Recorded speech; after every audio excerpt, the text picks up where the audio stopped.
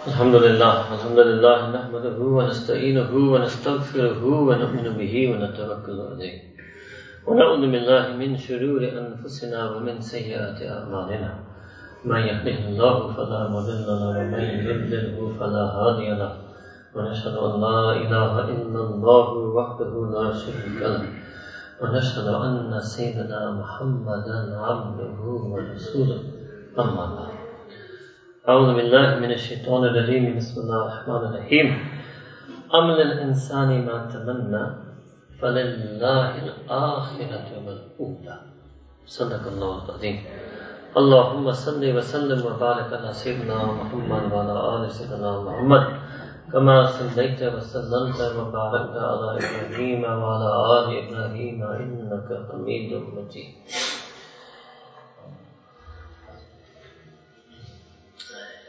ہر انسان کو اللہ سبحانہ و تعالی مشکل میں ڈالتا ہے، امتحان بھیجتے ہیں، آزمائش مصیبت میں پھنساتے ہیں.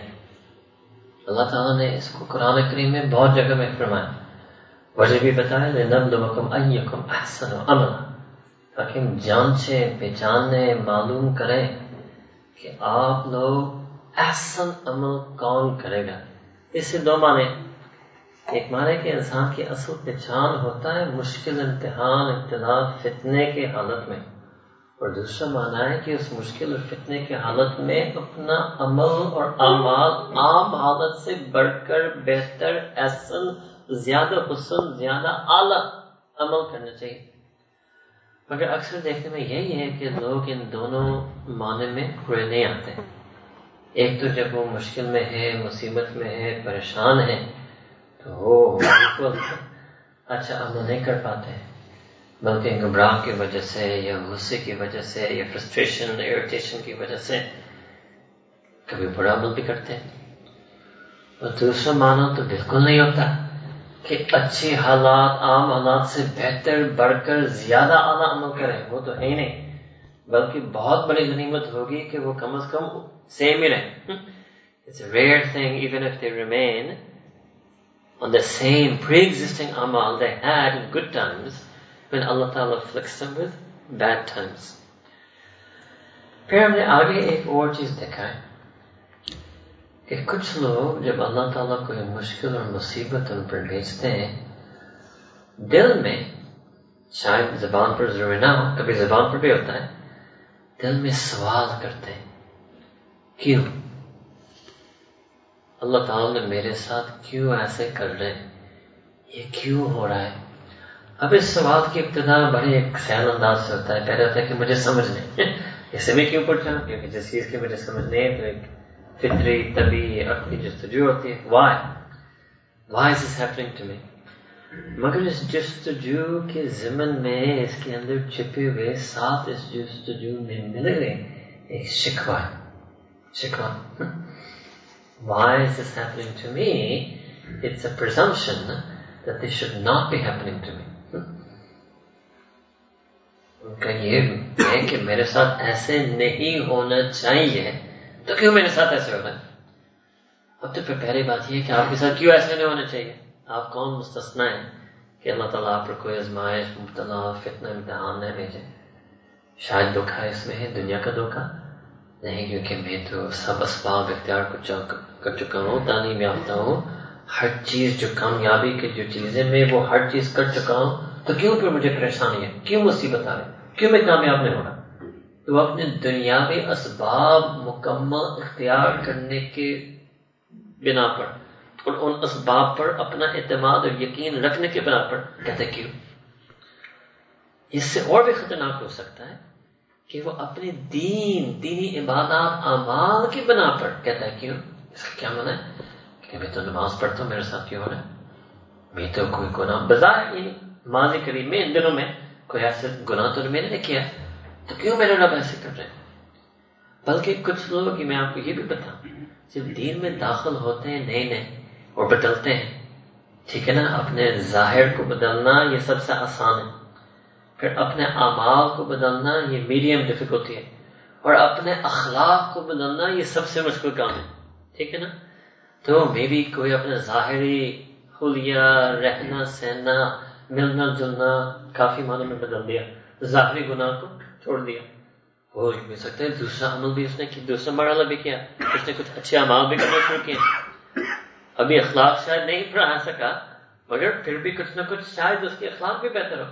اور پھر اللہ تعالیٰ کو ازمائش بھیجتے ہیں. سمجھ نہیں آتا. I don't understand. I just came on deen, I started praying salah, I've left sin, I'm not doing. I understand why is this happening to me.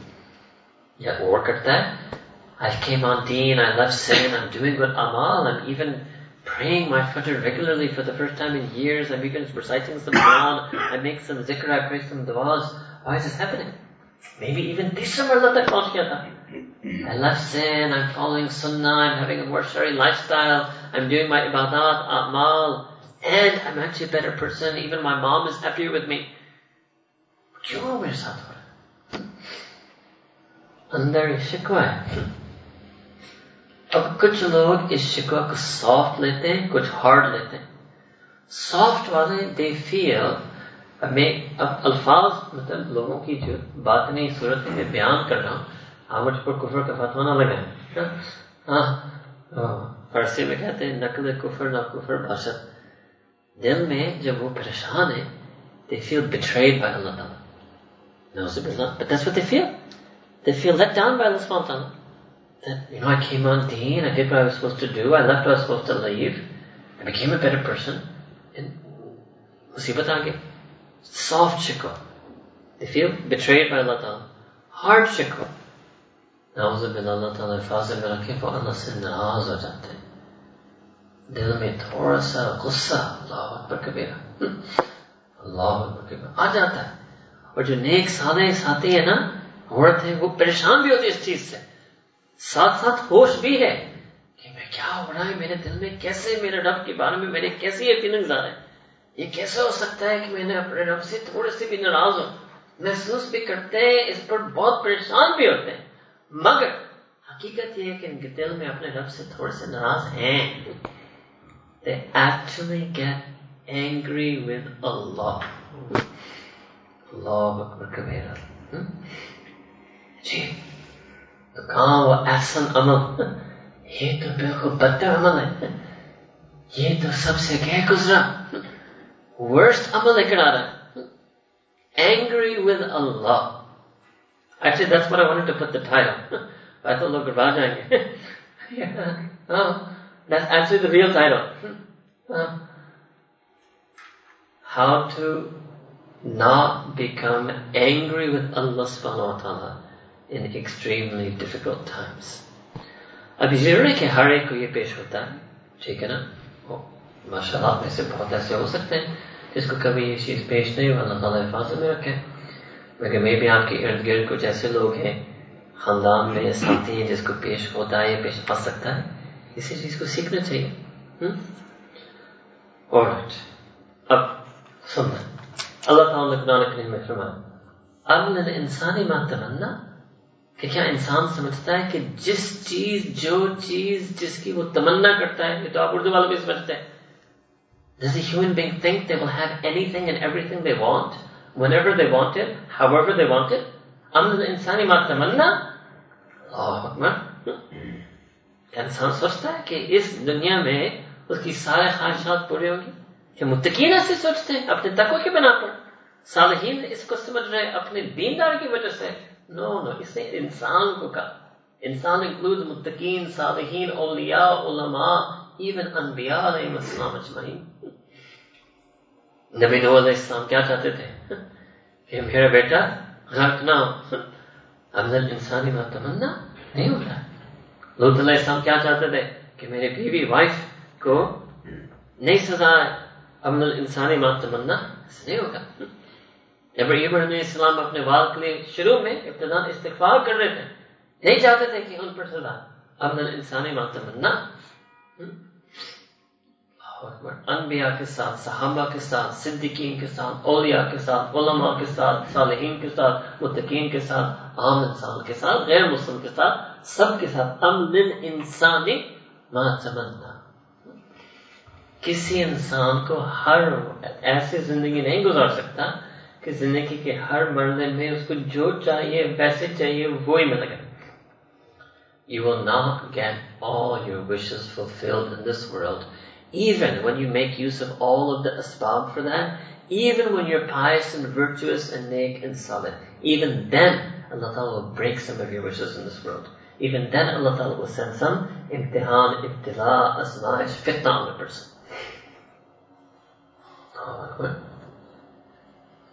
پھر اللہ تعالیٰ نے فرمایا فَلِلَّهِ الْآخِرَةُ وَالْأُولَى.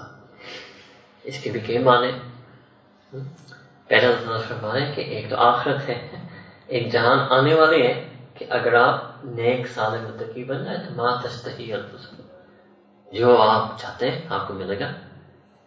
اور وہ 80-90 سال کی بات نہیں ہوگی، وہ ہمیشہ کے لیے ہوگا. تو وہ آ رہا ہے اور وہ اللہ ہی کے پاس ہے، اس کا داخلہ بھی اللہ کے پاس ہے، اس کی ملکیت بھی اللہ کے پاس ہے. فَلِلَّهِ الْآخِرَةُ وَالْأُولَى. میں 2 دن پہلے آپ لوگوں کو بتا رہا تھا کہ مکی آیات میں دنیا کے بجائے اللہ تعالیٰ اکثر تقریباً ہمیشہ آخرت کو اولا کے ساتھ کانٹراسٹ کرتے ہیں. This I can do for you in English. وَلِلَّهِ الْآخِرَةُ. To Allah Ta'ala belongs what is coming in the eternal hereafter. وَالْأُولَى, and all that has ever passed. All that has ever passed. Your past life and all that has preceded you. Means Allah Ta'ala is making you feel your insignificance. You're nothing. You're a speck. You're barely a speck on an atom on the spectrum of time. آپ ایک ذرہ ہے، ذرہ ہے بس. یعنی آپ کی حیثیت کیا ہے کہ آپ کی ہر وقت آپ کی منشا پورا ہو جائے. یہ تو اللہ تعالیٰ ہے. فعال لما یرید، جو چاہتے ہیں ویسے کرتے ہیں اور وہی ہوتا ہے. ہم ایسے نہیں ہیں. فتنہ آئے گا، مشکل آئے گا. تو جب انسان اس چیز کو سمجھتا ہے تو یہ پہلے ایک آیت تھی، اس سے سمجھنے تھے انشاءاللہ پھر دل میں وہ غصہ نہیں آئے گا، وہ غصہ نہیں آئے گا. دوسری آیت سن لیں. اللہ تعالیٰ نے قرآن کریم میں فرمایا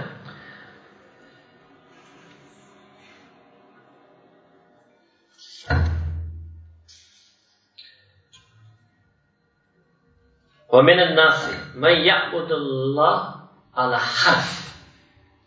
الناس ادھر انسان تھے، ادھر الناس. وَمِنَ النَّاسِ مَن يَعْبُدُ اللَّهَ عَلَى حَرْفٍ. From the people، لوگوں میں سے کچھ ایسے لوگ ہوں گے کہ اللہ کی عبادت کرتے ہیں، عبادت کرنے والے، ماننے والے، بندگی اپنانے والے ہیں. کس چیز پر؟ عَلَى حَرْف. حرف means on the edge, on the precipice. It means, it's a metaphor in Arabic, it means if you're on the edge, I can just flick you over. بس کیونکہ آپ ایج پر ہیں، ٹھیک ہے نا، کنارے پر اللہ کی عبادت کرنے، تھوڑا سا ہلکا سا ہوا لگ جائے نا وہ گر جائیں گے. کیا مطلب؟ کہ اللہ کی عبادت کر رہے ہیں، مومن ہیں، عابد ہیں، عبد ہیں، تھوڑا سا فتنہ، امتحان، آزمائش آ جائے، ٹھک گر جائے. کیا مطلب؟ عبادت ختم. اور جی مجھے نماز پڑھنے کے جی نہیں چاہتا، میں اتنے پریشان ہوں اس مشکل میں ڈپریسڈ ہوں، میں کیا کروں، مجھ سے دعا بھی نہیں مانگی جاتی. من الناس من یعبد اللہ علی حرف. اچھا آگے سن لیں. فإن أصابه خیر اطمأن به. اگر اس کو خیر پہنچتے ہیں تو وہ بڑا مطمئن ہوتا ہے، گڈ ٹائمز، بہت خوش ہوتا ہے. پھر وَإِنْ أَصَابَتْهُ فِتْنَةٌ انقلب علی وجہہ. اگر کوئی فتنہ اس پر آ جائے نا، وہ پھیرتا ہے، turns back, spurns علی وجہہ. پہلے کچھ عمل کر رہا تھا، فتنہ آ گیا، عمل چھوڑ دیا. کچھ ذکر کر رہا تھا، فتنہ آ گیا، ذکر چھوڑ دیا. کچھ دعوت کر رہا تھا، فتنہ آ گیا، دعوت چھوڑ دیا. کچھ علم سیکھ رہا تھا، فتنہ آ گیا، علم سیکھنا بند کر دیا. کچھ صدقہ دیتا تھا، فتنہ آ گیا، صدقے بند کر دیا. فجر پڑھتا تھا، فتنہ آ گیا، فجر ہی مس پڑی. دعا مانگتا تھا، فتنہ آ گیا، دعا چھوڑ دیا. تو من الناس، لوگوں میں سے کچھ ایسے بھی ہوں گے. اب یہ ہم اپنے اوپر ٹیسٹ کریں، دیکھیں حال میں، دیکھیں اگر ابھی بھی آپ کسی مشکل آزمائش میں، مصیبت میں، فتنہ میں مبتلا ہیں، اپنے ماضی میں دیکھیں کیا یہ ہوا ہے ہمارے ساتھ. کہ فتنہ آیا اور ہم پھیر گئے. اب سنیں آگے، یہ ایک ہی آیت ہے اور کیا آپ کو بتا سورۃ الحج سورہ نمبر 22 ورس 11، تاکہ جب فتنہ آیا اس آیت کو پڑھیں اور اس کی ورد کریں اور اپنے آپ کو یاد دہانی کریں. سورۃ الحج سورہ 22 ورس نمبر 11، خسر الدنیا والآخرہ، یہ جو عبادت کرنے والا تھا فتنہ میں اس عبادت کو چھوڑ دیا. خسر الدنیا والآخرہ، اس نے دنیا بھی لوز کیا، آخرت بھی لوز کیا. کون؟ لاس. دنیا بھی کھو گیا، آخرت بھی کھو گیا. اللہ اکبر. پھر ذَلِكَ هُوَ الْخُسْرَانُ الْمُبِينُ. This is mubin, clear, manifest, widespread loss. خسران، یہ بھی آپ کو چند دن پہلے بتا رہا تھا پچھلے اتوار. والعصر ان الانسان لفی خسر. خسر، خسران means complete, absolute loss, void, vacuum, black hole. Everything is lost. All matter, energy, light is lost in the black hole. خسران المبین. He loses everything. اب یہ ظاہری طور پر ضروری نہیں کہ وہ لوز کرے. ظاہر میں یہ بھی رہے گا، یہ بھی رہے گا، بہت کچھ رہ سکتا ہے. ظاہر میں بیان بھی دیتے رہے گا. ہاں، دنیا اور آخرت. کون؟ ایک چیز پر اللہ تعالیٰ نے، ایک چیز اس آیت میں تذکر، پورا پیسج بھی اگر آپ جا کر دیکھ لیں، ایک ہی چیز پر یہ بات ہوئی ہے. کیا؟ کہ اللہ کی عبادت کر رہا تھا، فتنہ آیا، وہ جو عبادتوں سے ہو رہا تھا اس کو چھوڑ دیا. لاس. اکثر لوگ اسی فرسٹ علامت پر ان پر صادق آتا ہے. Whenever they're in difficult times, they lessen, reduce, sometimes even stop whatever ibadat they were doing of Allah subhanahu wa ta'ala. It's relative. It's relative to what a person was doing. تو پھر ہمیں اس چیز سے سیکھنا چاہیے کہ جب بھی کوئی مشکل، مصیبت، فتنہ آئے، جو عبادت ہم سے ہو رہے تھے، جو دین کا کام، جو بھی دینی کسی بھی چیز دین سے منسلک جو ہم سے ہو رہا تھا، اس میں کسی طرح کمی نہیں آنے دینا. ورنہ ہمیں ڈر ہونا چاہیے کہ یہ ہم اس خسران میں نہ، اس لاس میں نہ.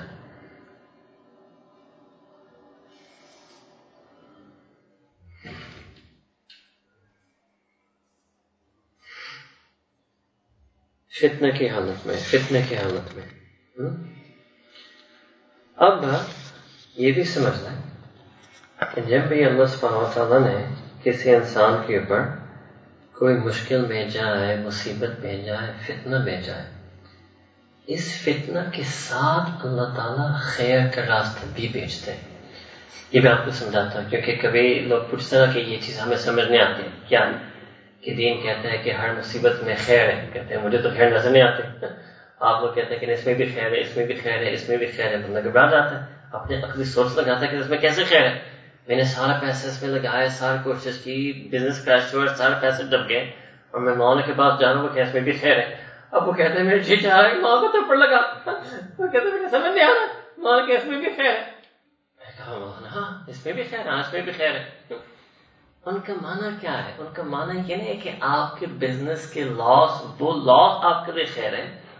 ان کا معنی مطلب یہ ہے کہ اس لاس، مصیبت، مشکل، کسی نے آپ کے ساتھ بے وفائی کی، جو بھی پریشانی ہے، فتنہ تک پہنچ چکا ہے، وہ فتنہ آپ کے لیے خیر نہیں ہے. یہ ہم یہ نہیں کہہ رہے فتنہ کیسے خیر ہے. اور نبی کریم صلی اللہ علیہ وسلم نے خود فتنوں سے پناہ مانگی. وہ فتنہ از خود بذات خود خیر نہیں ہے، مگر جس رب نے وہ فتنہ کو بھیجا آزمانے کے لیے، جانچنے کے لیے، اگر ہم ان کے جانچنے معیار پر آ جائیں، صبر اپنائیں، جو نعمتیں ہیں ان پر شکر کریں، عبادات پر استقامت حاصل کریں، پھر رب کریم ہمیں ایک بہت بڑا خیر دیں گے. وہ فتنہ خود خیر نہیں ہے. کون یہ کہتا ہے؟ فتنہ کے تھرو خیر مل سکتا ہے، مگر معیار بڑھانا پڑتا ہے. معیار سے مراد قرآن کریم کے ان تعلیمات، اور اللہ تعالیٰ کے بیان کردہ صفات. You have to feel the feelings Allah Ta'ala wants you to feel in fitna, then He will send khair on you. You have to feel sabr. You have to feel shukr for all the things He's still giving you. بندہ اتنا فتنہ میں ہے مگر وہ کہتا ہے کہ اس فتنہ میں جو دال روٹی کھانا کا مجھے اتنا مزہ شکر آیا, میں نے کبھی پہلے اس چیز کا شکر ہی نہیں کیا. میں تو پہلے بس انجانے کھانا کھانا تھا. میں رات سو کر گھبرایا تھا, میری نظر چھت پر پڑے, مجھے اتنے شکر آئے کہ یار تم نے مجھے چھت دیا.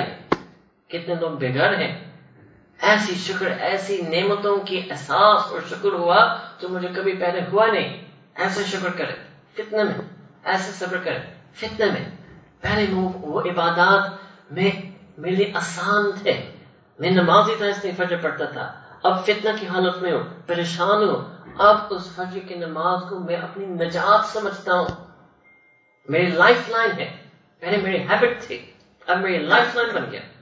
پہلے میں روز قرآن پڑھنے کا معمول تھا کیونکہ میں صوفی تھا, صوفی بننے کا شوق تھا, اپنا آپ کو صوفی سمجھتا تھا, روز ذکر کا معمول تھا. اب میں اس سے کہوں فتنے میں کہ اس یاد الہی ہی سے مجھے دلی سکون ملتا ہے. اللہ بذکر اللہ تطمئن القلوب.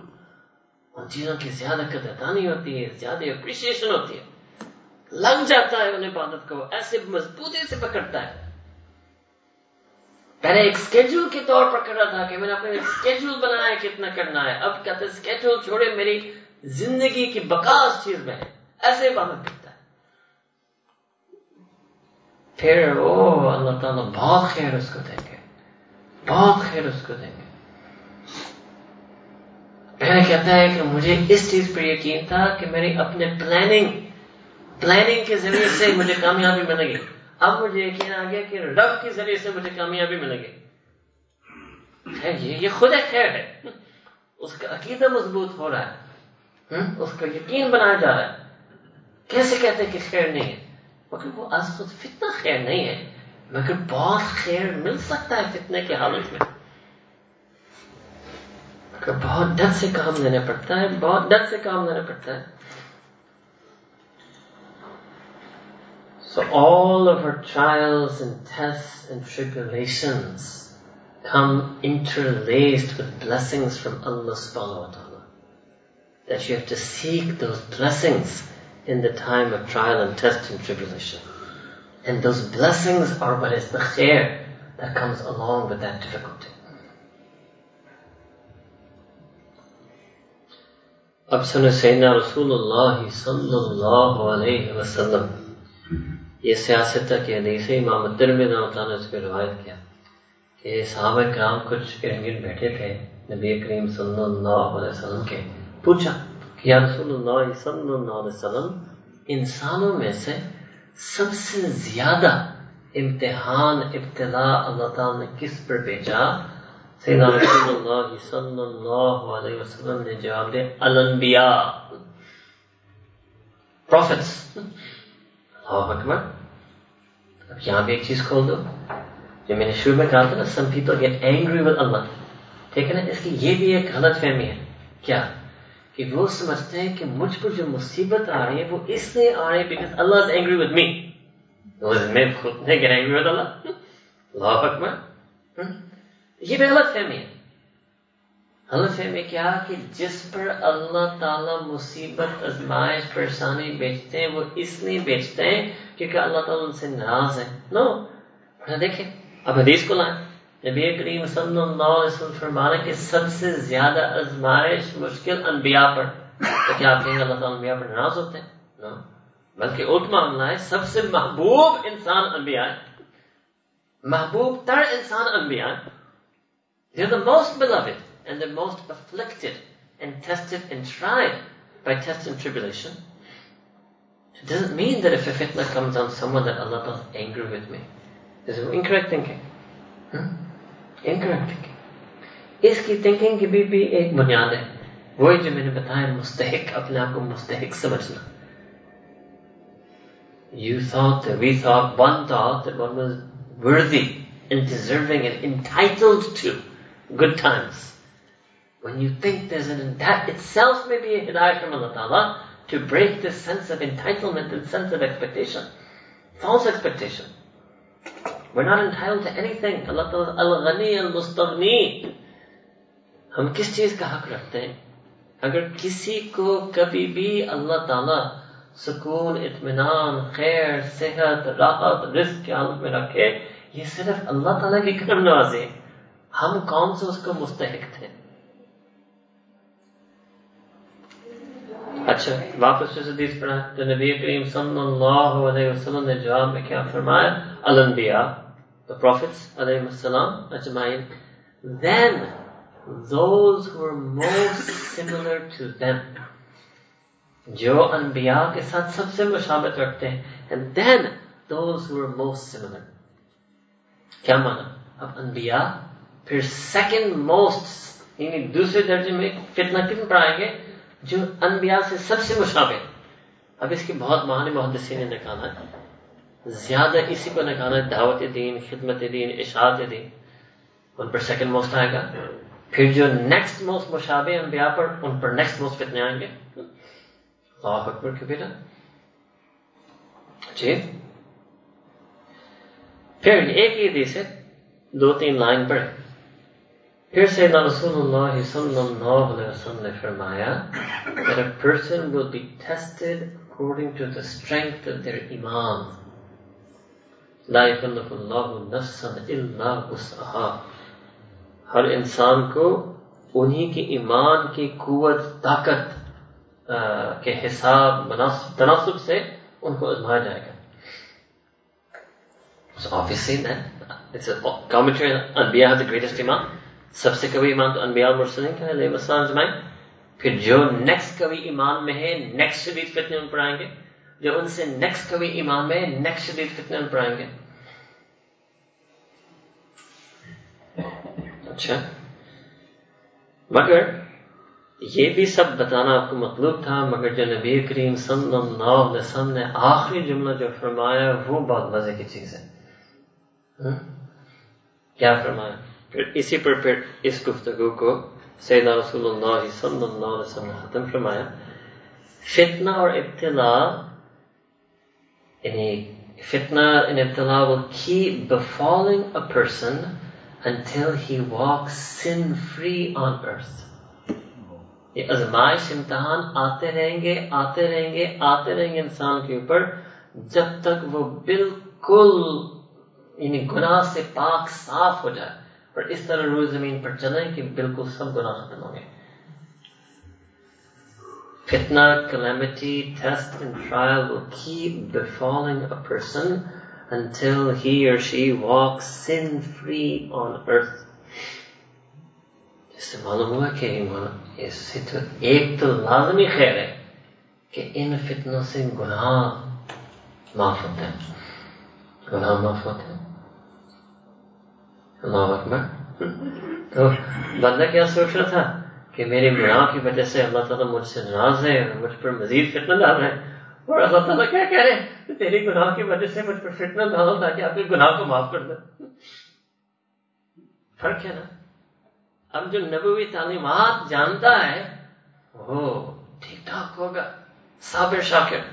اور جی اس چیز کا پتہ نہیں ہے, علم میں نہیں ہے, یا کہیں سنا تھا ہوش نہیں ہے, وہ گھبرا جائے گا, گھبرا جائے گا.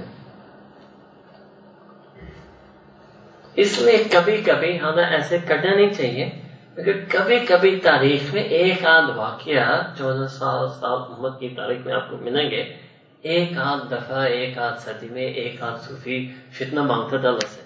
حالانکہ ایسے کرنا نہیں چاہیے, مگر وہ اپنی جرت کی وجہ سے نہیں کر رہے تھے, وہ اس وجہ سے کر رہے تھے کیونکہ اس سے گناہ معاف ہوتے ہیں. اور یار بکریم مجھے تو بس جو ہے مجھے اس دنیا میں سے اس کو گزارا, تاکہ قیامت کے دن مجھ سے کسی چیز سے گزارنا نہ ہو.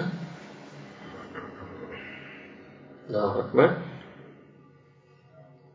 So I will repeat the whole hadith now for you together. That Sayyidina Rasulullah sallallahu alayhi wa sallam was asked that of all the people who will be the most tested and tried with fitna, he replied, Al-Anbiya, the prophets alayhim as-salam ajma'in, then those who were most similar to them, than those who are most similar to them. And then Sayyidina Rasulullah sallallahu alaihi wasallam continued, a person will be tried according to the strength of their iman. A person will be tried and tested according to the level and strength of their iman. If their iman is strong, they will be tested more severely. If their iman is weak, they will be tested accordingly. Calamity, trial, test, tribulation will keep befalling and afflicting a person until they walk sin-free on earth. ایک حدیث 4 lines سارا صاف ہو گیا. اللہ اکبر. پھر نبی کریم صلی اللہ علیہ وسلم نے ایک اور حدیث میں فرمایا, امام احمد رحمہ اللہ تعالیٰ اپنے مسلم میں اس کو روایت کی کہ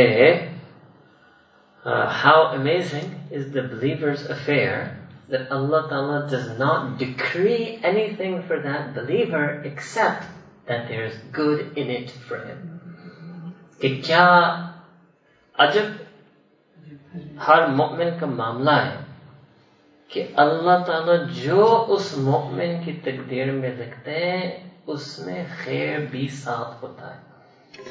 وہ تو پہلے آپ کو سمجھا چکا ہوں, مگر میں اس یعنی صحیح طرح آپ کو مزہ نہیں آ رہا کیونکہ میں اردو یہ پہلے دفعہ بیان میں اردو میں کر رہا ہوں اصل میں.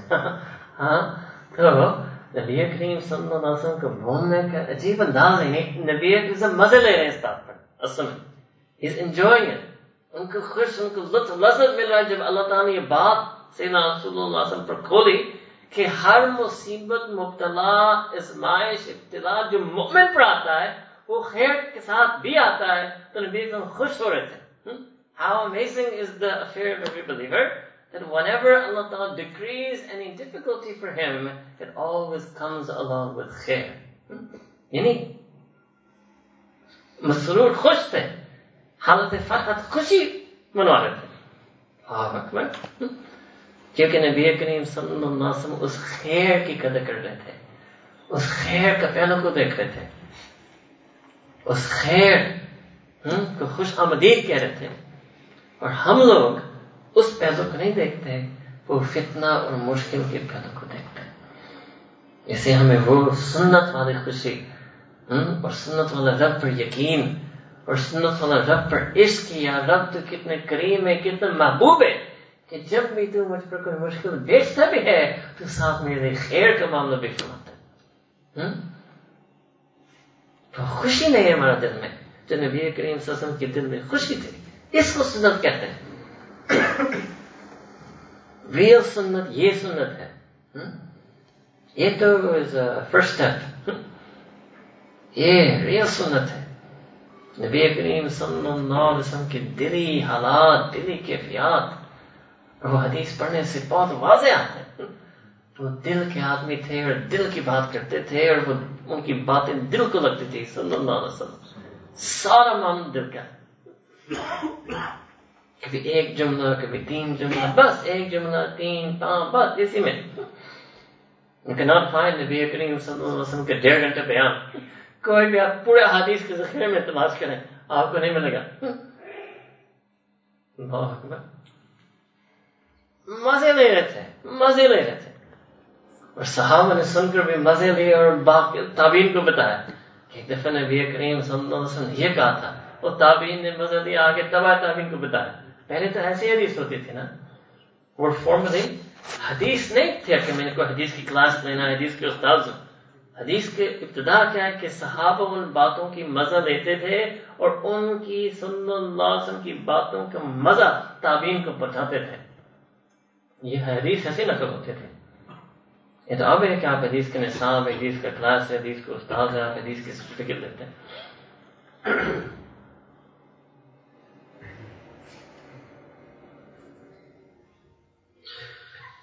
اب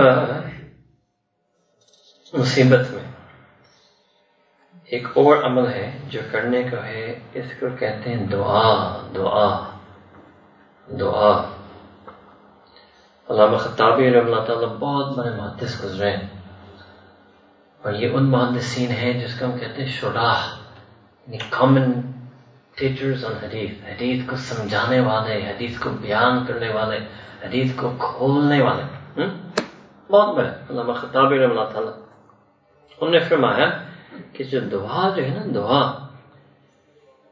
عجیب بات فرمائے, جب بندہ رب سے دعا مانگتا ہے تو بندہ جو دعا مانگ رہا ہے نا, وہ کسی مطلب کیسے کہیں گے, کسی عارضی صورت, some particular specific need which is embedded in time, اس کے لیے دعا مانگ رہا ہے. But when Allah Ta'ala answers the person's dua, Allah Ta'ala answers by giving his timeless support. یعنی وہ ایک خاص مقصد کے لیے اللہ کی مدد مانگ رہے ہیں, مگر جب اللہ تعالیٰ جب ان کی دعا کو قبول کرتے ہیں, اللہ سبحانہ تعالیٰ ان کو اپنی دائمی مدد و نصرت دیتے ہیں. کیونکہ اللہ تعالیٰ کی صفت کریمی کو نہیں سمجھتا کہ بندہ مجھ سے مانگ رہا ہے محدود, وہ تو ٹھیک ہے, اس کی اپنی سوچ تھی, مگر میری دین, میری مدد, میری نصرت وہ محدود نہیں ہو سکتے. اللہ اکبر, عجیب یہ محدثین تھے. ان کی ساتھ ان کی جو تشریحات کے ساتھ جب بندہ حدیث پڑھتا نا, اتنا مزہ آتا ہے نا.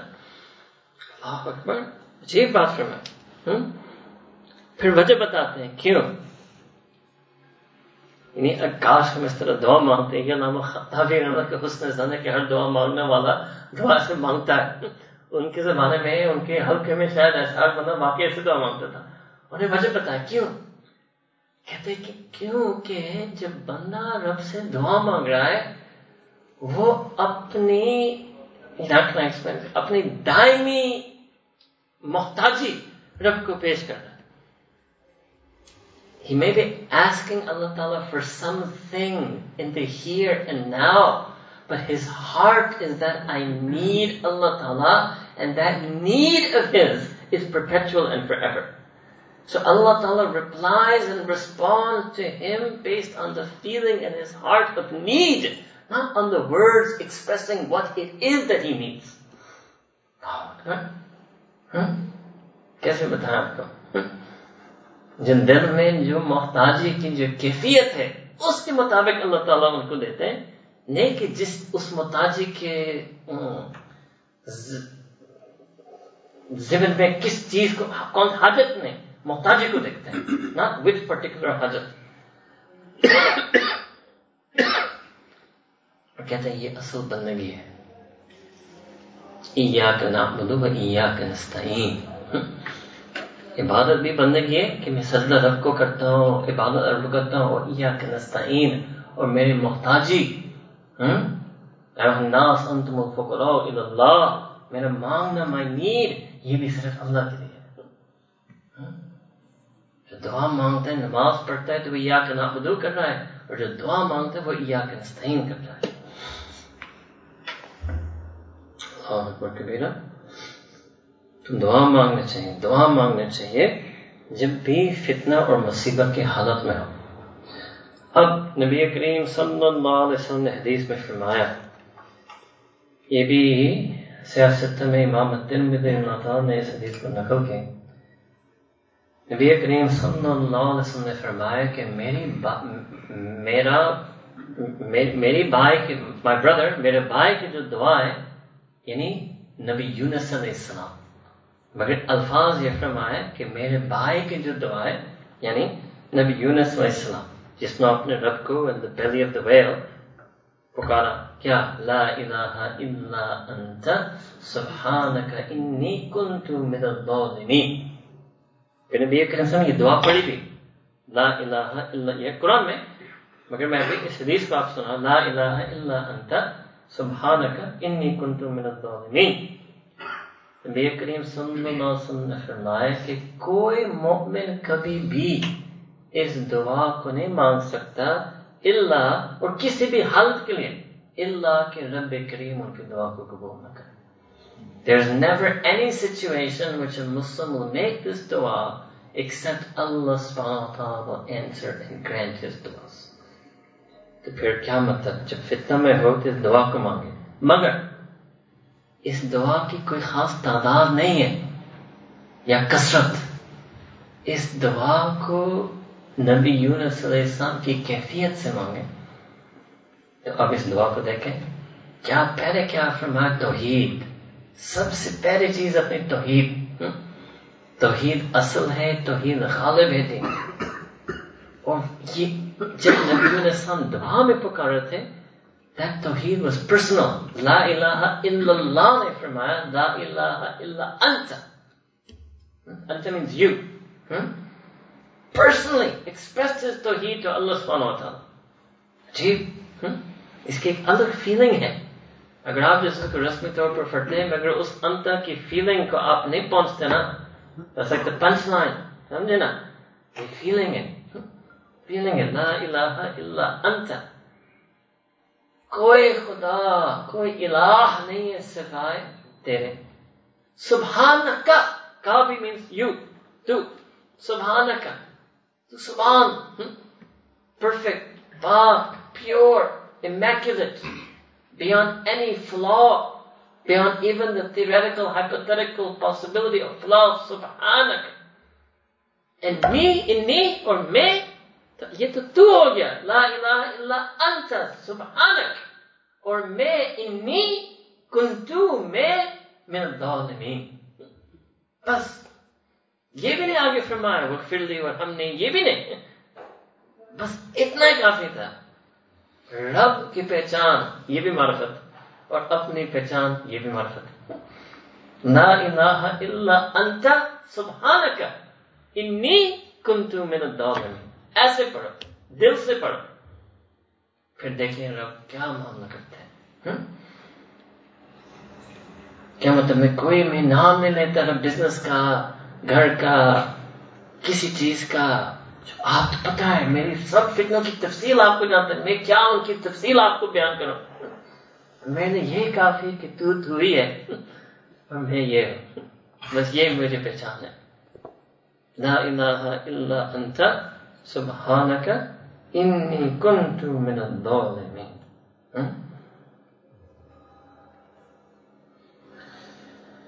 پھر دوسرے انبیاء علیہم السلام اجمعین کے مختلف دعائیں تھیں جو اللہ تعالیٰ نے قرآن کریم میں فرمایا, اور کچھ نبی کریم صلی اللہ علیہ وسلم کی خاص دعائیں تھیں جو نبی کریم صلی اللہ علیہ وسلم نے حالت مصیبت میں, فتنے میں خود پڑھا یا امت کو پڑھنے کو کہا. بس یہی دعائیں آپ کو بتانا. ایک تو ہو گیا نا نبی یونس علیہ السلام کی دعا, نبی یونس علیہ السلام کی دعا. سیکنڈ, چلو ایک نبی اور ایک نبوی, یعنی ایک نبی اور ایک محمدی صلی اللہ علیہ وسلم دعا کو بتاتے ہیں. تو ایک نبی یونس علیہ السلام کی دعا. سیدنا رسول اللہ صلی اللہ علیہ وسلم, امام بخاری رحمہ اللہ تعالیٰ نے اس حدیث کو اپنے صحیح میں بیان کیا کہ نبی کریم صلی اللہ علیہ وسلم جب بذات خود پریشان تھے تو سیدنا رسول اللہ صلی اللہ علیہ وسلم یہ دعا مانگتے تھے, لا الہ الا اللہ العلیم الحلیم. توحید, لا الہ الا اللہ العلیم الحلیم, لا الہ الا اللہ رب العرش العظیم, لا الہ الا اللہ رب السماوات ورب الارض رب العرش الکریم. یہ دعا مانگتے تھے. لیکن پوری دعا میں جس اللہ تعالیٰ کی وحدانیت بیان کر رہے ہیں, اللہ تعالیٰ کی تسبیح بیان کر رہے ہیں.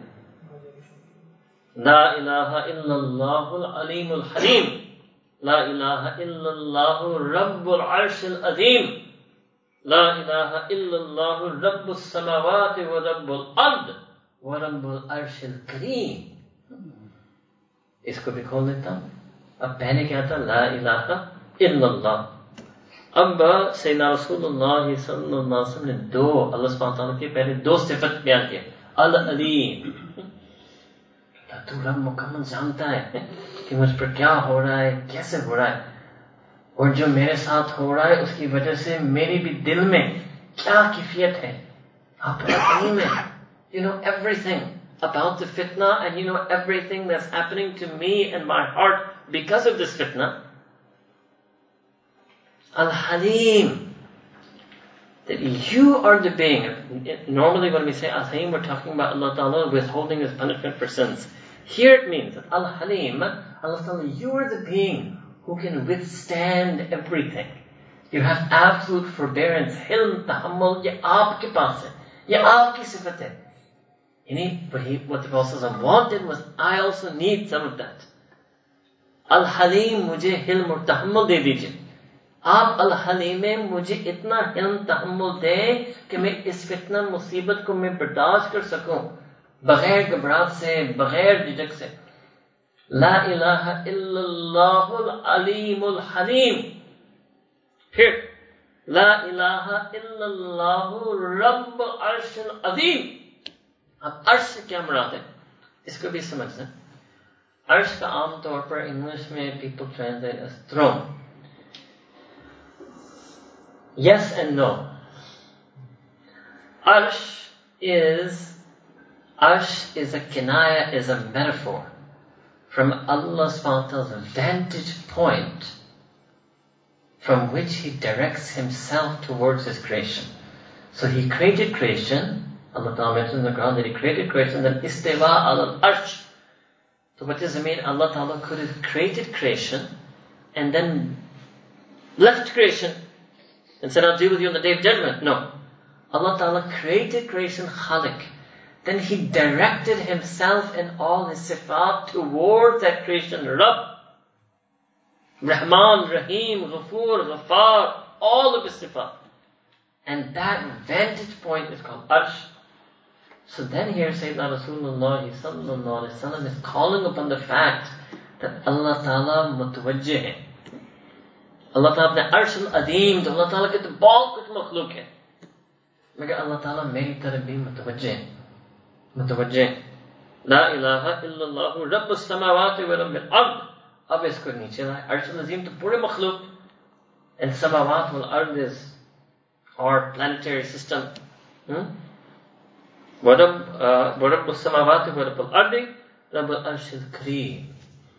اب یہاں ہے کہ اللہ تعالیٰ کے کرم وہاں سے آتے ہیں, یعنی اپنے ذات پہ پائے تعالیٰ سے آتے ہیں, but it comes on a person.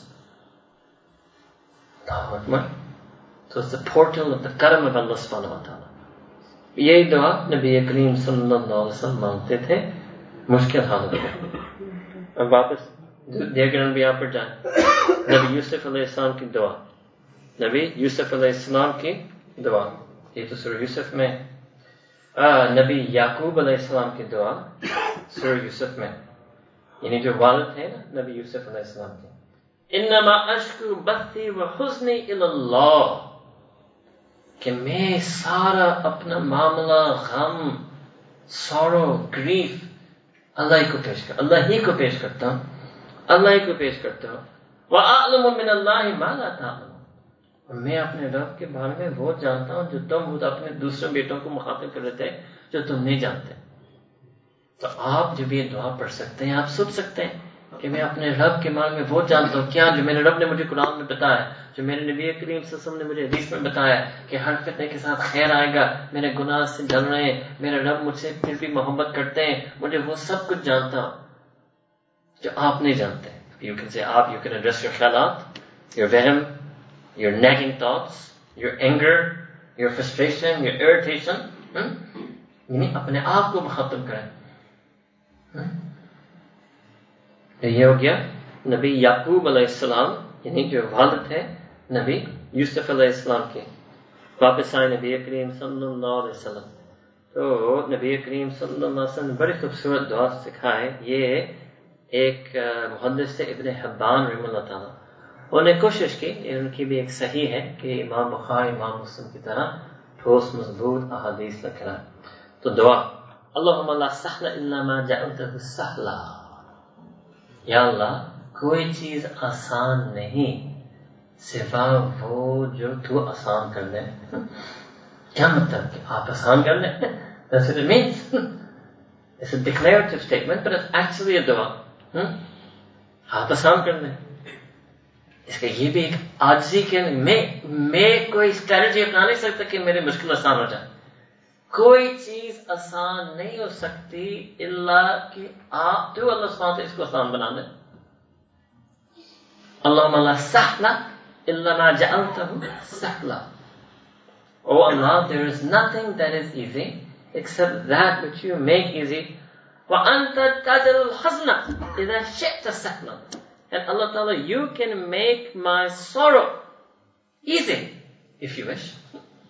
آپ میرے اس غم کو، مشکل کو، مصیبت کو آسان بنا سکتے ہیں اگر آپ چاہیں. اگر آپ چاہیں اذا شئت سهلا، اگر آپ چاہیں آپ اس کو آسان بنا سکتے ہیں. تو یہ ایک نبی کریم صلی اللہ علیہ وسلم کی دعا. پھر نبی موسیٰ علیہ السلام کی دعا، یہ سورۃ القصص سورۃ 28 verse 24. ربی انی لما انزلت ربی انی لما انزلت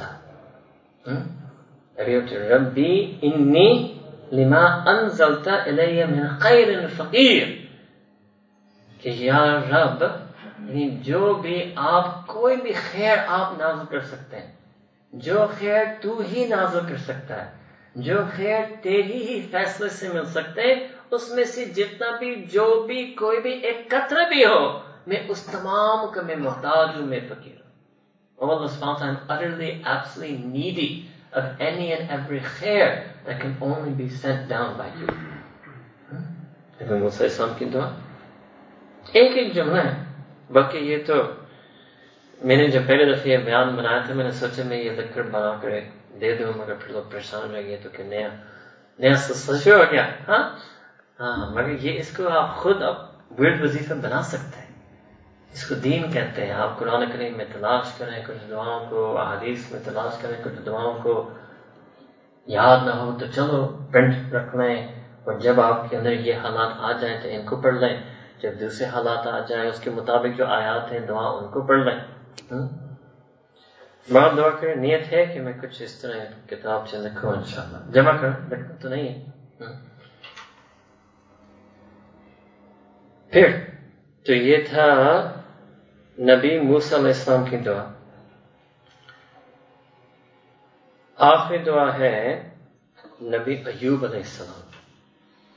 اب ایک نبی کریم صلی اللہ علیہ وسلم کی ایک دعا، آخری دعا، کہ سابق رام روایت کرتے ہیں، یہ امام ترمذی رحمۃ اللہ نے جس کو نقل کیا، کہ جب بھی نبی کریم صلی اللہ علیہ وسلم کسی مشکل میں تھے تو اللہ تعالیٰ سے یہ دعا مانگتے، یا حی یا قیوم برحمتک استغیث.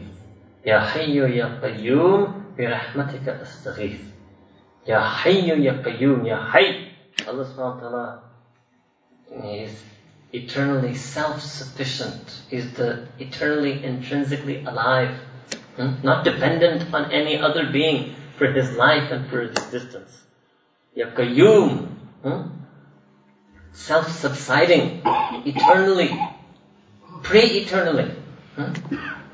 Birahmatika astaghith, that is from your mercy, Allah subhanahu wa ta'ala, that I seek help. I seek succor, I seek help. Ya Hayyu Ya Qayyum Birahmatika Astaghith. اور آخری دعا وہ نبی ایوب علیہ السلام، سورۃ الانبیاء سورۃ 21 verse 83. اب نبی ایوب علیہ السلام تھوڑا سا اس پر کھول دو، ان پر ایک عجیب اور یہ بسمائش آئی تھی. آپ لوگوں کو پتہ ہے جسمانی بیماری، ٹھیک ہے نا، ایک ایسی بیماری کہ ان کے گھر والے کچھ عرصہ ساتھ بھی دیا خدمت کی، اس کے بعد گھر والے بھی جواب دیا. اللہ اکبر، عجیب. اب یہ اللہ سبحانہ کے نبی ہیں، سمجھ گیا نا، نہیں کہ کوئی متقی ولی، اللہ سبحانہ کے نبی. اب وہ اپنے رب کو کیسے پکارتے ہیں؟ انی مسنی الضر، انی مسنی الضر، کہ میں تحقیق مجھے تو ایک ضر، ایک ہارم، افلکشن مجھ پر لگا ہے. مسنی، I've been afflicted with some harm. مجھ پر کوئی ضرر لگ چکی ہے، چپک چکی ہے. بس اتنا کہہ دیا. وَأَنْتَ أَرْحَمُ الرَّاحِمِينَ. Me مَسَّنِيَ الضُّرُّ وَأَنْتَ and you أَرْحَمُ الرَّاحِمِينَ. You are the most merciful of the merciful ones. That's it. بس اتنی ہی دعا. That's it. اور ہم نے اس دعا کو اس ترتیب میں آخر کیوں لایا؟ کیونکہ باقی دعاؤں میں صرف دعا ہے. اس دعا میں فوراً قرآن کریم اللہ تعالیٰ نے اپنا جواب بھی بیان کیا، اپنا جواب بھی بیان کیا. تو نبی ایوب علیہ السلام نے کیا فرمایا؟ انی مسنی الضر وانت ارحم الراحمین. فاستجبنا له فكشفنا ما به من ضر. ہم اللہ تعالیٰ ہم جب کہتے ہیں means Allah saying I Allah in all my might and majesty and splendor responded and replied to his dua and lifted from him all the dhur, all the harm that had afflicted him. کہ میں اللہ نے اپنے اللہ تعالیٰ قرآن میں فرماتے ہیں کہ میں اپنے مکمل شان شوکت عظمت کرم فضل جلال کبریائی کے واسطے کے ساتھ ان کی اس پکار کے جواب دیا، اور جو کچھ ان کو مصیبت چپک کی تھی لگی ہوئی تھی اس کا سارا میں نے اٹھا دیا. ہم بھی اس دعا کو بھی اس طرح مانگ سکتے ہیں کہ اللہ جب آپ نے نبی ایوب علیہ السلام کو اتنے مختصر الفاظ پر ایسے جواب دیا، اور پھر آپ نے قرآن کریم میں اس گفتگو کا حصہ کیا، اور آپ نے اس گفتگو کو نبی کریم صلی اللہ علیہ وسلم کی مبارک ترجمانی سے امت کو تلاوت قرآن کرتے ہوئے آپ نے سنایا، تو یار میں بھی یہ الفاظ آپ سے کہہ رہا ہوں جو انہوں نے کہا، آپ بھی وہی جواب مجھے دیں جو آپ نے ان کو دیا.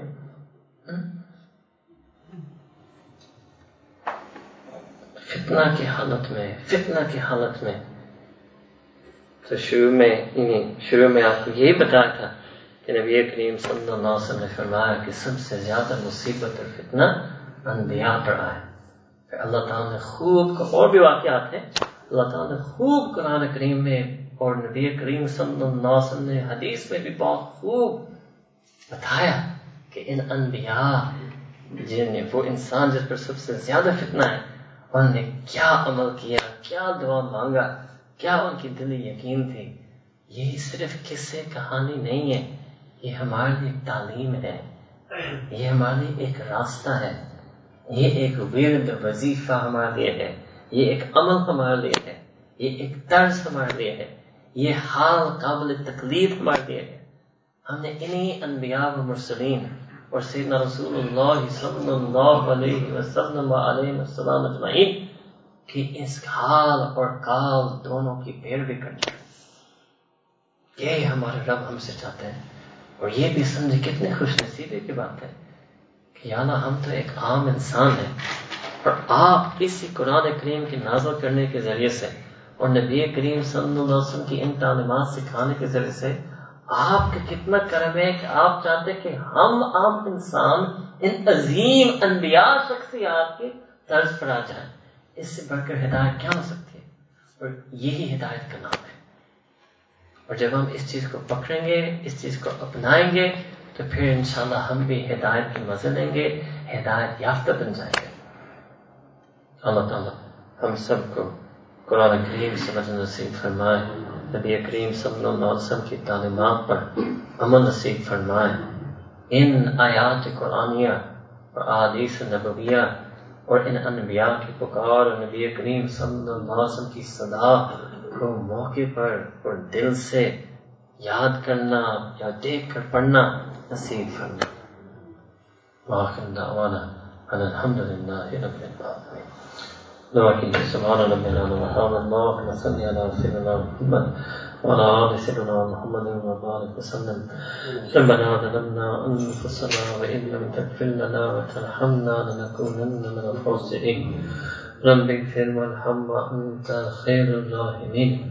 ربنا لا تزغ قلوبنا بعد إذ هديتنا وهب لنا من لدنك رحمة إنك أنت الوهاب. یا اللہ رب کریم، آج تک کبھی بھی جب بھی جو بھی بے صبری ہم سے ہوا، یا رب کریم معاف فرما. جو بے چینی بھی ہم سے ہوا معاف فرما.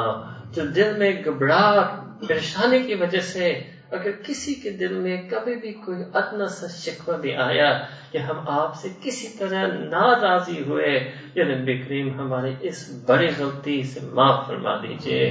ہمیں یقین دے دیجئے، دلی سکون دے دیجئے، دلی اطمینان دے دیجئے. یا رب کریم صراط مستقیم پر چلنے والا بنا دیجئے. انبیاء مرسلین علیہ السلام اجمعین اور نبی کریم صلی اللہ علیہ وسلم کہ اس طرز عمل کو اپنانا نصیب فرما، ان کی نقل نصیب فرما، ان کی اصل کا ایک قطرہ نصیب فرما، ان کے کہے ہوئے الفاظ کو ہماری زبان پر چڑھا، جن دلی حالات اور کیفیات سے انہوں نے ان الفاظ کو آپ کو پکارے، یا رب کریم وہی دلی حالات ہمیں بھی نصیب فرما۔ یا رب کریم ہم بھی آپ کی توحید بیان کرتے ہیں، تو واقعی ایک ہے اور ہمارا ایک ہے، اور ہمارے ایک ہی رب ہے، ہمارے ایک ہی مالک ہے، ہمارے ایک ہی نصیر ہیں، تو علیم ہے، حلیم ہے، غفور ہے، غفار ہے، آپ مہربانی کر دیجیے۔ یا رب کریم آپ کے نبی کریم صلی اللہ علیہ وسلم نے فرمایا کہ آپ انسان مؤمن کی ایمان کی قوت کے حساب سے ان کی آزمائش لیتے ہیں۔ یا رب کریم ہم کمزور ہیں، ضعیف ہیں، ہم کسی بھی طرح ایمان عمل دین میں نہیں کبھی ہیں، آپ مہربانی کر لیجیے۔ جب امتحان مشکلات فتنہ کا موقع ہو ہمیں یا رب یاد دہانی کر دیجیے، ہدایت دے دیجیے، شاکرین میں سے بنا دیجیے، صابرین میں سے بنا دیجیے، اور کیے ہوئے عبادت کی یا رب ان پر استقامت نصیب فرما۔ ہمیں کبھی بھی اس خسران مبین میں نہ پھینکنا، کبھی بھی ان خسارہ میں نہ آنے دینا جو آپ کے بندے آپ کی عبادت کرتے ہیں اور مشکلات فتنہ میں انہی عبادت کو چھوڑتے ہیں۔ یا رب کریم اس سے ہمیں بچا دیجیے، اپنے حفاظت دے دیجیے، اپنے امن دے دیجیے۔ اگر کسی کے ساتھ یہ ہو چکا ہے یا ہو رہا ہے آپ مہربانی کر لیجیے، ہمیں نکال دیجیے اس مصیبت سے۔ آپ ہی نے اولاً ان عبادات کی توفیق آپ ہی نے دیا، یا رب آپ ہی ان عبادات پر استقامت کی توفیق دے دیجیے، آپ ان عبادات میں اخلاص دے دیجیے، آپ ان عبادات کو اپنے قبولیت سے شرط فرما دیجیے، آپ ان عبادات اعمال خدمات کو اپنی رضا کا سبب بنا دیجیے۔ یا رب کریم ہمیشہ اپنی رضا والی زندگی نصیب فرما، رضا والی ادائیں نصیب فرما، رضا والی سوچ نصیب فرما۔ یا رب ہمیں اپنے برے خیالات سے بچا دیجیے، بری سوچ سے بچا دیجیے، برے خواہشات سے بچا دیجیے۔ ہم یا رب بس ایک ہی خواہش لے کر چلنا چاہتے ہیں کہ ہماری یہ خواہش ہو کہ آپ ہم سے راضی ہو جائیں، ہماری یہ خواہش ہو کہ ہم آپ کی اطاعت کریں، ہماری یہ خواہش ہو کہ نبی کریم صلی اللہ علیہ وسلم کی سنت پر آ جائیں، ہماری یہ خواہش ہو کہ آپ کی شریعت پر ہم آ جائیں۔ اسی کو ہماری اصل خواہش بنا دیجئے، اول خواہش بنا دیجئے، حقیقی خواہش بنا دیجئے، اس کو یا رب ہماری واحد خواہش بنا دیجئے، اور اس کی برکت سے یا رب ہمارے دیگر تمام حاجات کو پورا فرما دیجئے۔ یا رب ہمارے اندر دورانگی کو ختم فرما، منافقت کو ختم فرما۔ یا رب ہمیں خلوت میں تقوی نصیب فرما، تنہائی میں تقوی نصیب فرما، اکیلے پن میں تقوی نصیب فرما۔ یا رب ہمیں اچھے ارادہ کرنا نصیب فرما، ان اچھے ارادہ پر عمل کرنا نصیب فرما، برے ارادوں کو چھوڑنا نصیب فرما، کبھی بھی کسی برا ارادہ پر عمل نہ ہونے دینا، اس وقت ہمیں روک لینا، ہدایت دے دینا، یاد دہانی کر دینا، گناہ سے واپس کھینچ دینا، صراط مستقیم پر چلا دینا، راہ راست والا بنا دینا، ہر قسم کی گمراہی سے محفوظ فرما۔ یا رب قسم قسم کے فتنے ہیں، نظریاتی فتنے ہیں، کیا فتنے ہیں، ہمارے اندر بھی ایک نفس ہے، وہ بھی بہت فتنہ کرتا ہے، شیطان بھی ہے، وہ بھی بہت فساد کرتا ہے، فسق فجور کا زمانہ ہے، آپ ہمیں محفوظ کر لیجئے، دین کے اندر اور کھینچ لیجئے، دین میں مضبوط بنا دیجئے، دین کا علم نصیب فرما، علم پر عمل نصیب فرما، عمل کے ذریعے سے یقین نصیب فرما۔ یا رب کریم دین سے کبھی دوری نہ ہونے دینا، دین میں کبھی سستی نہ ہونے دینا، دل میں کبھی غفلت نہ ہونے دینا، ہر وقت یا رب ہمارے دل میں اپنی یاد نصیب فرما، یاد الہی کی صفت نصیب فرما، یاد الہی کی عادت نصیب فرما، یاد الہی کی لذت نصیب فرما، یاد الہی کے ذریعے سے یا رب ہمیں اتباع سنت شریعت نصیب فرما، شرعی اعمال شرعی زندگی کی جو حقیقی لطف ہے وہ بھی ہمیں نصیب فرما۔ میرے بیٹھیں گناہوں سے توبہ کرنے سے توفیق نصیب فرما، گناہ چھوڑنا چاہتے ہیں، کچھ آپ کی کرم فضل سے چھوڑ بھی چکے ہیں، کچھ میں یا رب ہم ابھی بھی پھنسے ہیں، آپ مہربانی کر لیجئے، گناہ سے پاک صاف زندگی نصیب فرما، قیامت کے دن یا رب اپنی خاص رحمت کا معاملہ فرما، رحمت اور عنایت کا دن فرما، فضل کرم کا دن بنا، ملاقات لقاء کا دن بنا، دیدار رؤیت کا دن بنا، آپ کی جنت کے فیصلے کے دن بنا، نبی کریم صلی اللہ علیہ وسلم کی زیارت اور صحبت کا دن بنا، صحابہ کرام کی یاری کا دن بنا، یا رب کریم ہمیں بھی یا رب اپنی رحمت خاص اور محض اپنی رحمت سے جنت نصیب فرما، جنت میں داخل فرما، ہمیں جنتی کا راستہ اس دنیا میں اپنانا نصیب فرما، جو بھی اعمال، احوال، طرز زندگی، رہنا سہنا، بولنا سننا، جو کچھ درکار ہے اس سارے کی ہدایت توفیق دے دیجئے، تاکہ ہم بھی قیامت کے دن آپ کی رضا ہمیں مل جائے، آپ کی خوشی ہمیں مل جائے، آپ کی رحمت ہمیں مل جائے، آپ کی مغفرت ہمیں مل جائے، آپ کی نظر ہماری بن جائے، آپ کرم کر دیجئے، فضل فرما دیجئے، دنیا کے ہر دھوکہ سے محفوظ فرما، یا رب کیا کریں چھپ کر دنیا داریں ہمارا اندر آتی ہے، چھپی ہوئی ہم دنیا سے محبت کرتے ہیں، دنیا کی لالچ سے نکال دیجئے، دنیا سے محبت سے نکال دیجئے، اپنی محبت دے دیجئے، دین کی محبت دے دیجئے، دین کی عظمت یا رب ہمارے ہر وقت سامنے رکھ دیجئے، اپنی رحمت کرم سے یا رب اگر کوئی بھی کسی بھی پریشانی میں ہے، مشکل میں ہے، کوئی بھی کسی بھی فتنہ میں مبتلا ہے، رحمت کا معاملہ فرما دیجئے، ہمیں اس فتنہ میں کے ساتھ جو آپ خیر رکھتے ہیں اس خیر حاصل کرنے کی مدد نصیب فرما، اس خیر حاصل کرنے کی محنت کی توفیق نصیب فرما،